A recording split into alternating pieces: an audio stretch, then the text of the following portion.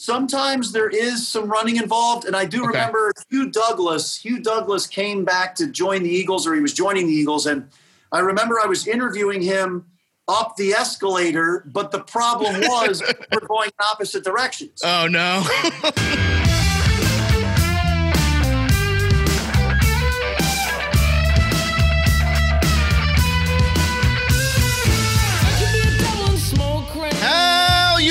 You are listening to another episode of the Water Boys podcast, a member of the Crossing Broad Podcast Network. I am Coach Gary. That is Kyle Pagan. We have an awesome show for you guys. We bring on NBC 10's John Clark today, an awesome interview with him. But before we get into that, I'm going to go ahead and kick it to Kyle to tell us about our friends at Stateside. Listen, this weekend we were drinking. Temple gets blown out by Houston.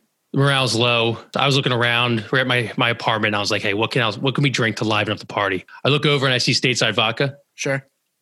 It immediately brought the party up. We have a bodega down the street. Got a couple Red Bull vodkas. Poured those bad boys in. Party till 2 a.m. You know, when morale's down, one thing you have to do is hydrate yourself, right? Mm-hmm. So what better drink than to go with Stateside vodka? It's the vodka that hydrates you with electrolyte. The thing is, too, where it's like award-winning packaging, award-winning taste, 6 times distilled, no carbs, no sugars. It's got it all. It's got it all. A good bottle will also bring the morale up. If you go and get a bottle of Patron, it goes up. If you go get a bottle of Stateside, it goes up. If I go and get a bottle of I don't know, Absolute, you're like, ooh. New Amsterdam? Get Stateside Vodka. Go to www.statesidevodka.com. Use promo code WOODER. That's WOODER at checkout to get 10% off your order. You can only have it shipped to Pennsylvania. If you do live in New Jersey, I know this for a fact. I've done a research study on it. You can go to a liquor store and you can buy Stateside Vodka. They also have Stateside Bourbon in the bourbon aisle. Kyle, you have anything else about Stateside? No, I mean, I gave it away as a present, and the girl I saw that I gave it away to came over this weekend, and she said, hey, listen, I use it as a water canister now. So it's multidimensional. No. Oh, okay. No, okay. He was a friend of a friend. She's a classy lady. He was a friend of a friend. All right. Well, again, go to www.statesidevodka.com. Use promo code WOODER to get 10% off. That's WOODER. All right. Speaking of a ladies' man. We have a ladies' man on. We have John Clark joining us today. Talk about the Eagles. Talk a little bit JT Realmuto. We talk about the boss, Bruce Springsteen. And we delve into some of the accolades he has accumulated over the years that he may or may not be proud of. I think he should be proud of them. And we ask him if we can go behind the beat and chase some planes with him at Philadelphia International. But let's not delay any longer. Let's go ahead and kick it right to John Clark. All right, we're joined here by John Clark, standing at 6'5". He's a one-time Emmy Award-winning journalist, a 2006 Daily News Sexiest Single. He's seen more terminals than a doctor of oncology, a titan of the tarmac, your mom's favorite sports reporter, hailing all the way from Temple University. John Clark, thanks for joining us. Wow, a little G-rated, a little PG-13, a little R-rated there. You got everything in there. I appreciate that intro. Thank you. I mean, what's bigger, the one-time Emmy Award or the Daily News Award? Actually, I don't want to have to say this, but I won a couple Emmys, just to let you know. Okay. A couple. So I would think that lasts a little longer, and you actually get a trophy for your house. I don't know. It's in the closet over here somewhere, but I think because the sexy single, that's way back in the day, that doesn't even exist anymore. Really. I mean, you got to have NBC update the bio then, because I got it right off the bio. You know what? I'm gonna call somebody because that needs to be done. I mean, me and Gary were actually talking before this. Do you get more recognized by moms around the Delaware Valley or dads? I think that's an honest question. That's valid. How about grandmoms? Ooh, that's true. Yeah.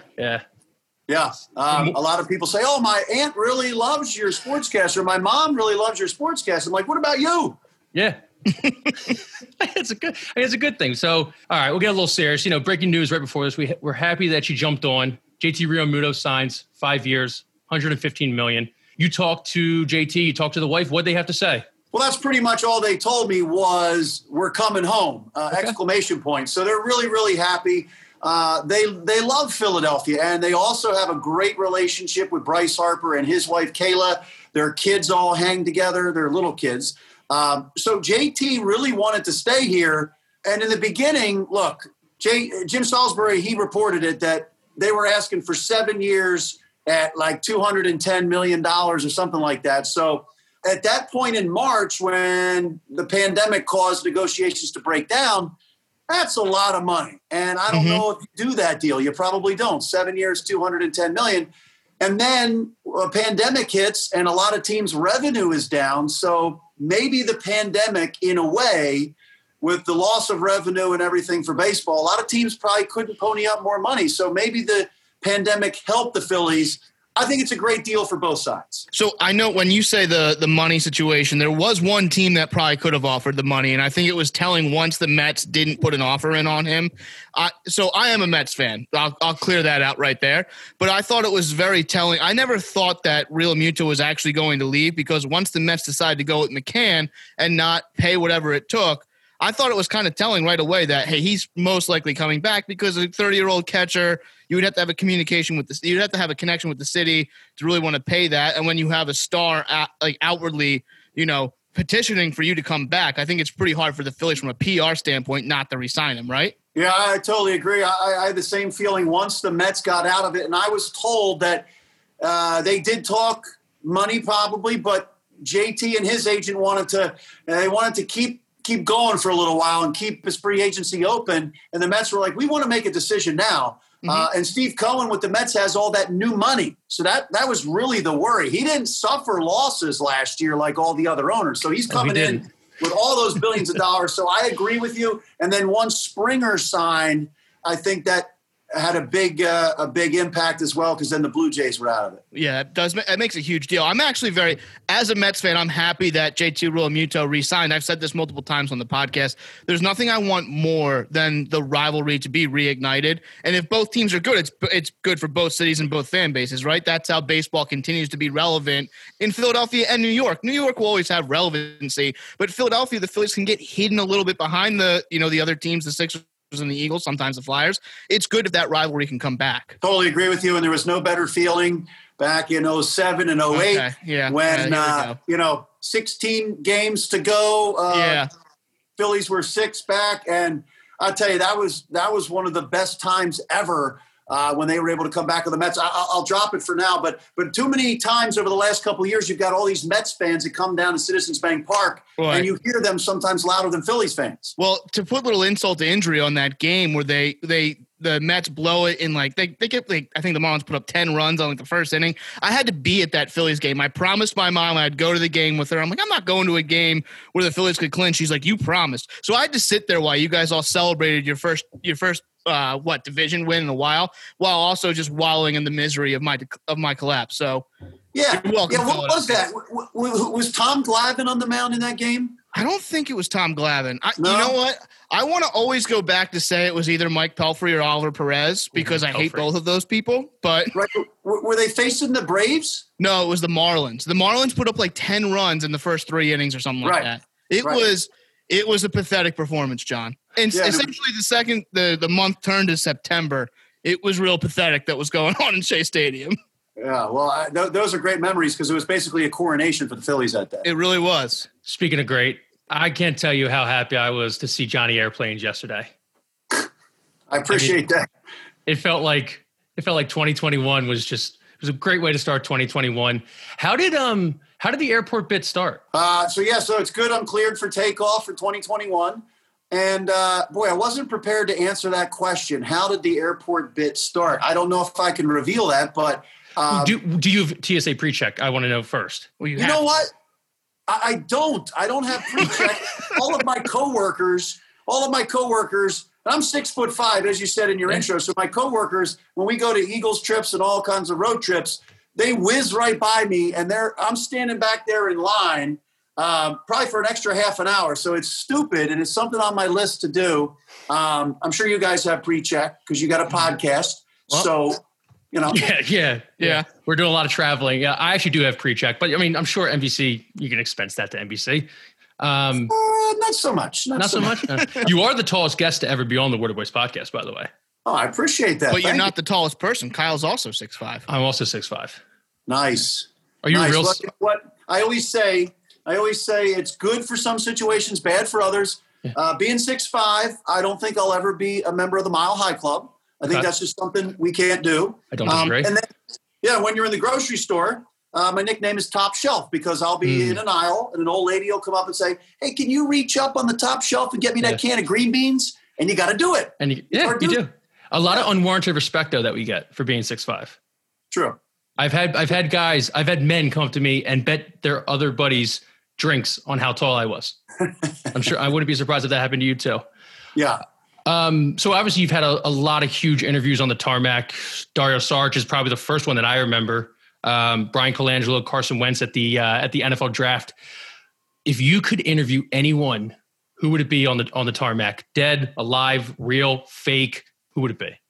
Wow, that is a great question. One of my favorites was Jimmy Butler when he was traded. Okay. And that was really cool because he rolled down his window to talk to us. If I could interview anybody, you know what? I'm going to say this just because it's a year ago, Kobe Bryant. Just as far as, maybe if he was coming into Philadelphia after the finals or something like that as a champion, Kobe to me was the ultimate winner. And you had the chance to interview Kobe at one point, right? Yeah. I was able to interview him when he was out at the Eagles Hotel during the 2017 season, and he spoke to the team. Mm-hmm. And I don't remember a team being in awe like they were of Kobe Bryant.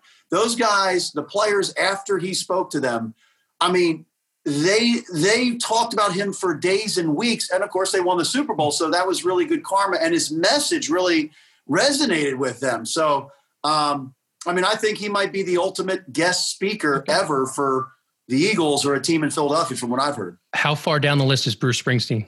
You know what? There you go. If I could interview somebody on the tarmac. We know, John, we've seen the video. Okay. All right.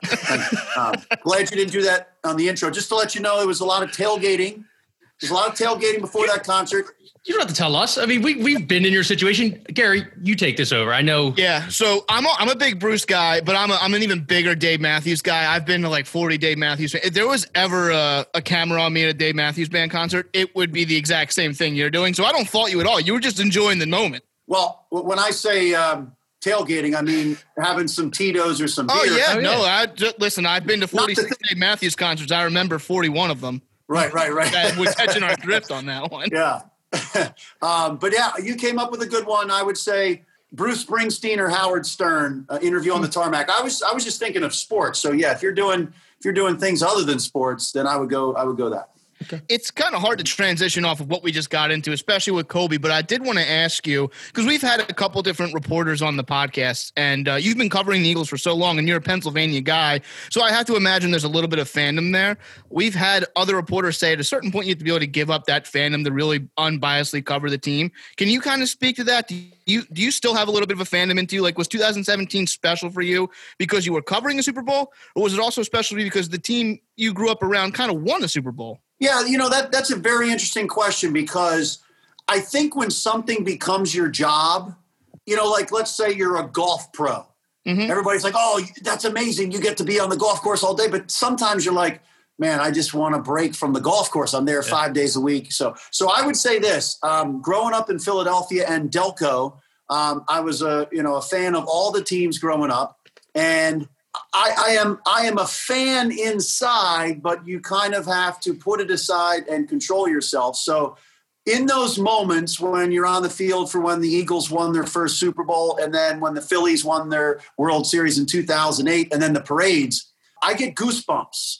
I get goosebumps when I see the reaction of other people. And because you're working and it's your job, you're focused on your job.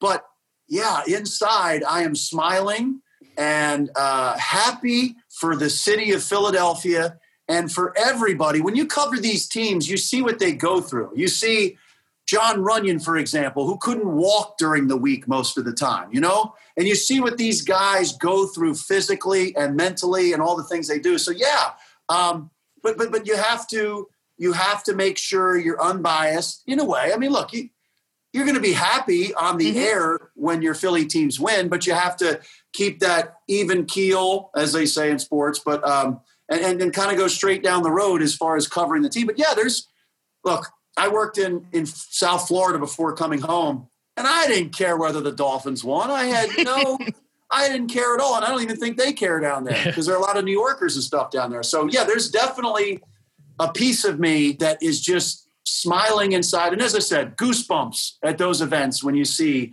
how happy everybody is. Was there ever, between the 08 Phillies and the 17 Eagles, was there ever like an oh shit moment, this is actually going to happen for you? Like a moment you were like, hey, this is really going to happen and this is going to be such a pivotal part in, one, your career, and two, your fandom? Because both those are kind of, there's such moments in both those championship runs that it's almost hard to quantify them. But especially for you who's been covering, there has to be a moment you're like, hey, this is really special. Yeah, Super Bowl, being there in Minnesota, when Tom Brady threw that Hail Mary, it was really hard to see if the ball ever touched the ground from where we were, how far back we were. And there really wasn't like any announcement that the game was over, that the Eagles had won. And so we're all just like, the ball, it looks like the ball's on we can't tell. And then all of a sudden you start to see people run across the field, and then you start to see the confetti come down. But there wasn't like a gun going off or anything like the Villanova National Championship win, where you could tell that it was over. So you're just sitting there waiting, almost like the Flyers when they lost to the Blackhawks in 2010. Yeah. You're like, okay, we don't see the puck. Where is it? Is the game over? And you see the Blackhawks celebrating, and you're like, I guess it's over. So it's really weird to be there in person. And then 2008, I'm trying to remember, there was just such an energy in Citizens Bank Park when Brad Lidge was on that mound to close it out that I, in my heart, knew it was over. It was over. Yeah, he was lights out that year. So lights out Lidge. Yep. You know what I like about you, and this is just kind of a side tangent. I like the nuance that you find in terms of like social media. So like you'll kind of dive into, you put up content that's actually like really engaging and fun in terms of like, okay, an Eagles player, look at this Eagles player who commented on this Instagram story, and then like it kind of goes viral and whatnot. Have you like learned that was kind of like your niche per se, where like you just like you go out of your way to go to the airport, you go out of your way to find different social content that might be engaging with fans? Like how'd you come to that? Because that's kind of where sports media and social media has gone, really. Yeah, you're so right. And I had to learn about social media. Being a TV guy, that's what I went to school for. I didn't go to school for social media. It's a completely different curriculum nowadays. So I kind of got a gist and an understanding that when you're reporting news, you have to make people feel a certain way. It's all about feeling. There's got to be emotion. So I could put out a stat. Joel Embiid, most games with 30 points, 10 rebounds since Wilt Chamberlain. But if you send out an emotional connection, that is going to get a lot more pickup and a lot more. And look, I think Philadelphia, we're in the middle of New York and Washington. We're kind of like the forgotten about city sometimes, and we have a little chip on our shoulder. So we love when other athletes in other towns talk about our city in a good way. We also love when athletes on other teams in Philly talk about each other and have respect for each other. So I kind of just got the gist that people love the emotional part of it, and you have to make people feel a certain way. And so I try to send out stuff that makes people feel a certain way. So let's rankle little people. Let's rankle them. Wentz or Hurts? Put your okay. Well, that's a sharp turn. We're going to rankle someone, make them feel some emotion. That's what we're going to do. You're the first guest we've ever asked this. We're going to start asking all these guests, Wentz or Hurts. No, you're right. Listen. I mean, there's nothing in Philadelphia that separates people. I mean, it's almost like politics. It is. It's almost like politics. The quarterback debate, or Donovan or T.O., it divides a fan base and a team. So you're asking me which one to go with? Mm-hmm. Oh yeah. Put your play GM. All line in the stand. All right. So if I'm the Eagles, right? You have to say, okay, who do I have the most money invested in? Who have I given up the most to get? The draft picks, the money, but also what would be the biggest damage to the team, right? So if Carson Wentz didn't cost them anything or hit against the salary cap to trade him or release him, that would be a different decision. But right now, it's based on economics and commitment. So I say the best thing is to try to see if Carson Wentz can be rebuilt. And you've seen some other guys have bad years. Why are you laughing? You disagree? No. I've been on the Carson Wentz wagon. We'll send you a clip for a DM, me losing my mind over Carson Wentz. But no, I can't believe that this city is ready to throw a guy out after 12 bad games. I just can't get over that. That's what people want to do. Yeah, no, and look, I mean, I'm a believer in Carson Wentz. I really like Carson Wentz. I'm not in love with what I've seen, and it's not just him having a terrible year, but it seemed to me the message was sent out that he didn't want to play for Doug anymore. That's the message that I'm getting from the reports that came out. Mm-hmm. And if you, as a quarterback, even if they draft somebody else like Jalen Hurts, you don't do your best in that situation. I worry about the pressure moments in a game, Super Bowl, all the big moments, because everybody in the NFL has somebody that could take their job. Mm-hmm. That's what happens in the NFL. So I'm concerned about those things, but I think the Eagles want to see if Carson Wentz can be rebuilt and get back to being a good quarterback or a great quarterback. And why not have both of these quarterbacks on your roster, see who the best is, and then go with it? Now, there might be some division in the locker room, but money and everything that's tied up, you got to see if Carson Wentz can come back. Okay. So the natural follow-up to that is, let's say Wentz goes ahead and wins the quarterback position battle. Then do you just go ahead and put Hurts right on the trade block, or do you stick with him? Look, I'll be honest. I mean, I saw the reasoning why the Eagles drafted Jalen Hurts when they did, because Carson, all that money they gave him, the investment they had, he played really well in the regular seasons, but he wasn't available for their biggest games. So they said, okay, we have to have a great backup quarterback. They learned that with Nick Foles. Then they said, okay, Andy Dalton's get what? Andy Dalton got $6, $7, $8 million with the Cowboys. Mm-hmm. So either we're going to spend that kind of money every year on a different quarterback, or the NFL is going a certain way. The mobile quarterback, the guy who can throw on the run, and they really like the talent that Jalen Hurts has. And they said, okay, let's take him here because we think he can be a backup for the next 4 or 5 years on a rookie deal, save some money. And who knows? If Carson can't stay healthy, then we can see if Jalen's our quarterback. So I think you bring them both back. I totally agree. I don't think you trade Jalen Hurts, because if you trade one of them and the other goes on to win a Super Bowl somewhere else or does really well, how's that going to look? I understand where you're coming from, but I just think I don't want Carson, I don't want Jalen both looking over their shoulder. That's the thing I get worried about. And I think Carson has been looking over his shoulder, and he will continue to look over his shoulder. So that's the only thing. I think whoever wins, you put the other one up on the trade block. That's where I sit. I understand that point of view, but I look at Aaron Rodgers. Mm-hmm. Aaron Rodgers won 13 games, went to the NFC title game last year, and they trade up to draft a quarterback in the first round. Mm-hmm. So how did he react to that? He went out and had one of his best seasons ever. That's what you want to see. It is, but we didn't get it. So it's like, I don't know if you're going to get exactly that from Carson. We're talking about moving on from him. That's the frustrating thing. If Carson can't handle Jalen Hurts being on the roster, then I can't trust him to come up big in the pressure moments. Mentally come up big in the pressure moments. I agree with you. It's just, I think that's where, but I would be shocked if Jalen Hurts is the number one quarterback going into the season. I think with them picking Wentz over Doug, I think QB1's already decided. I agree. I feel that. And do you think Sirianni was strictly brought in to be like, hey, fix Carson Wentz? Do you think that was really the kind of the template the template they're going with to try and go forward with Carson Wentz? Or do you think this was like, hey, he's developed a couple quarterbacks. We got 2 here. Let's see what we can do with one of them. Well, with the way the process went, and look, they did not want to fire Doug Peterson. They didn't want to fire him. Mm-hmm. But it became obvious to them that Doug kind of wanted to stick with some of the coaches that have been there the last couple of years, like Press Taylor. And they wanted to see a little more innovation. They wanted to see some growth, some new blood, some new energy. And Doug wanted to keep his coaches. So they said, we need to have a better offense. And we don't think we can do it with those coaches. So when they did the search, I thought they were going to come up with an offensive coach. Josh McDaniels, I think, was in the lead until they interviewed Nick Sirianni. And I think they went back to some coaching hires of the past, like Andy Reid, where they said, okay, maybe he's not completely ready right now. He didn't call the plays, but we think he can be a next great head coach. And they heard great things from everybody. So I think, number one, a leader of men. They think he can be a leader of men. And yes, his work with quarterbacks is a big thing. His work with receivers is a big thing, because I think they feel they haven't gotten enough out of all the receivers over the last couple of years.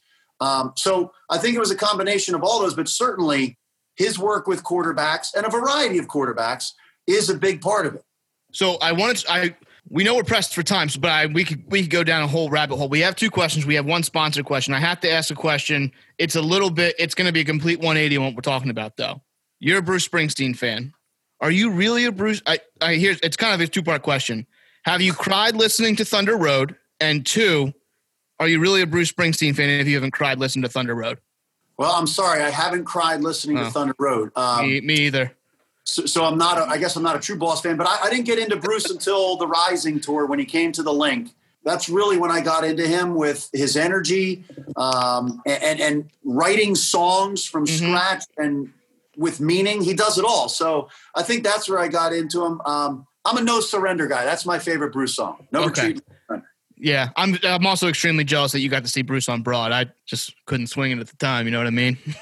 Yeah, I mean, it was hard because you're paying $400 a ticket and you got people outside offering like $2,000, and you're like, well, I mean, this is a good business decision if I sold these tickets. But once you're up there, you got to go in. Well, thank God for Netflix, right?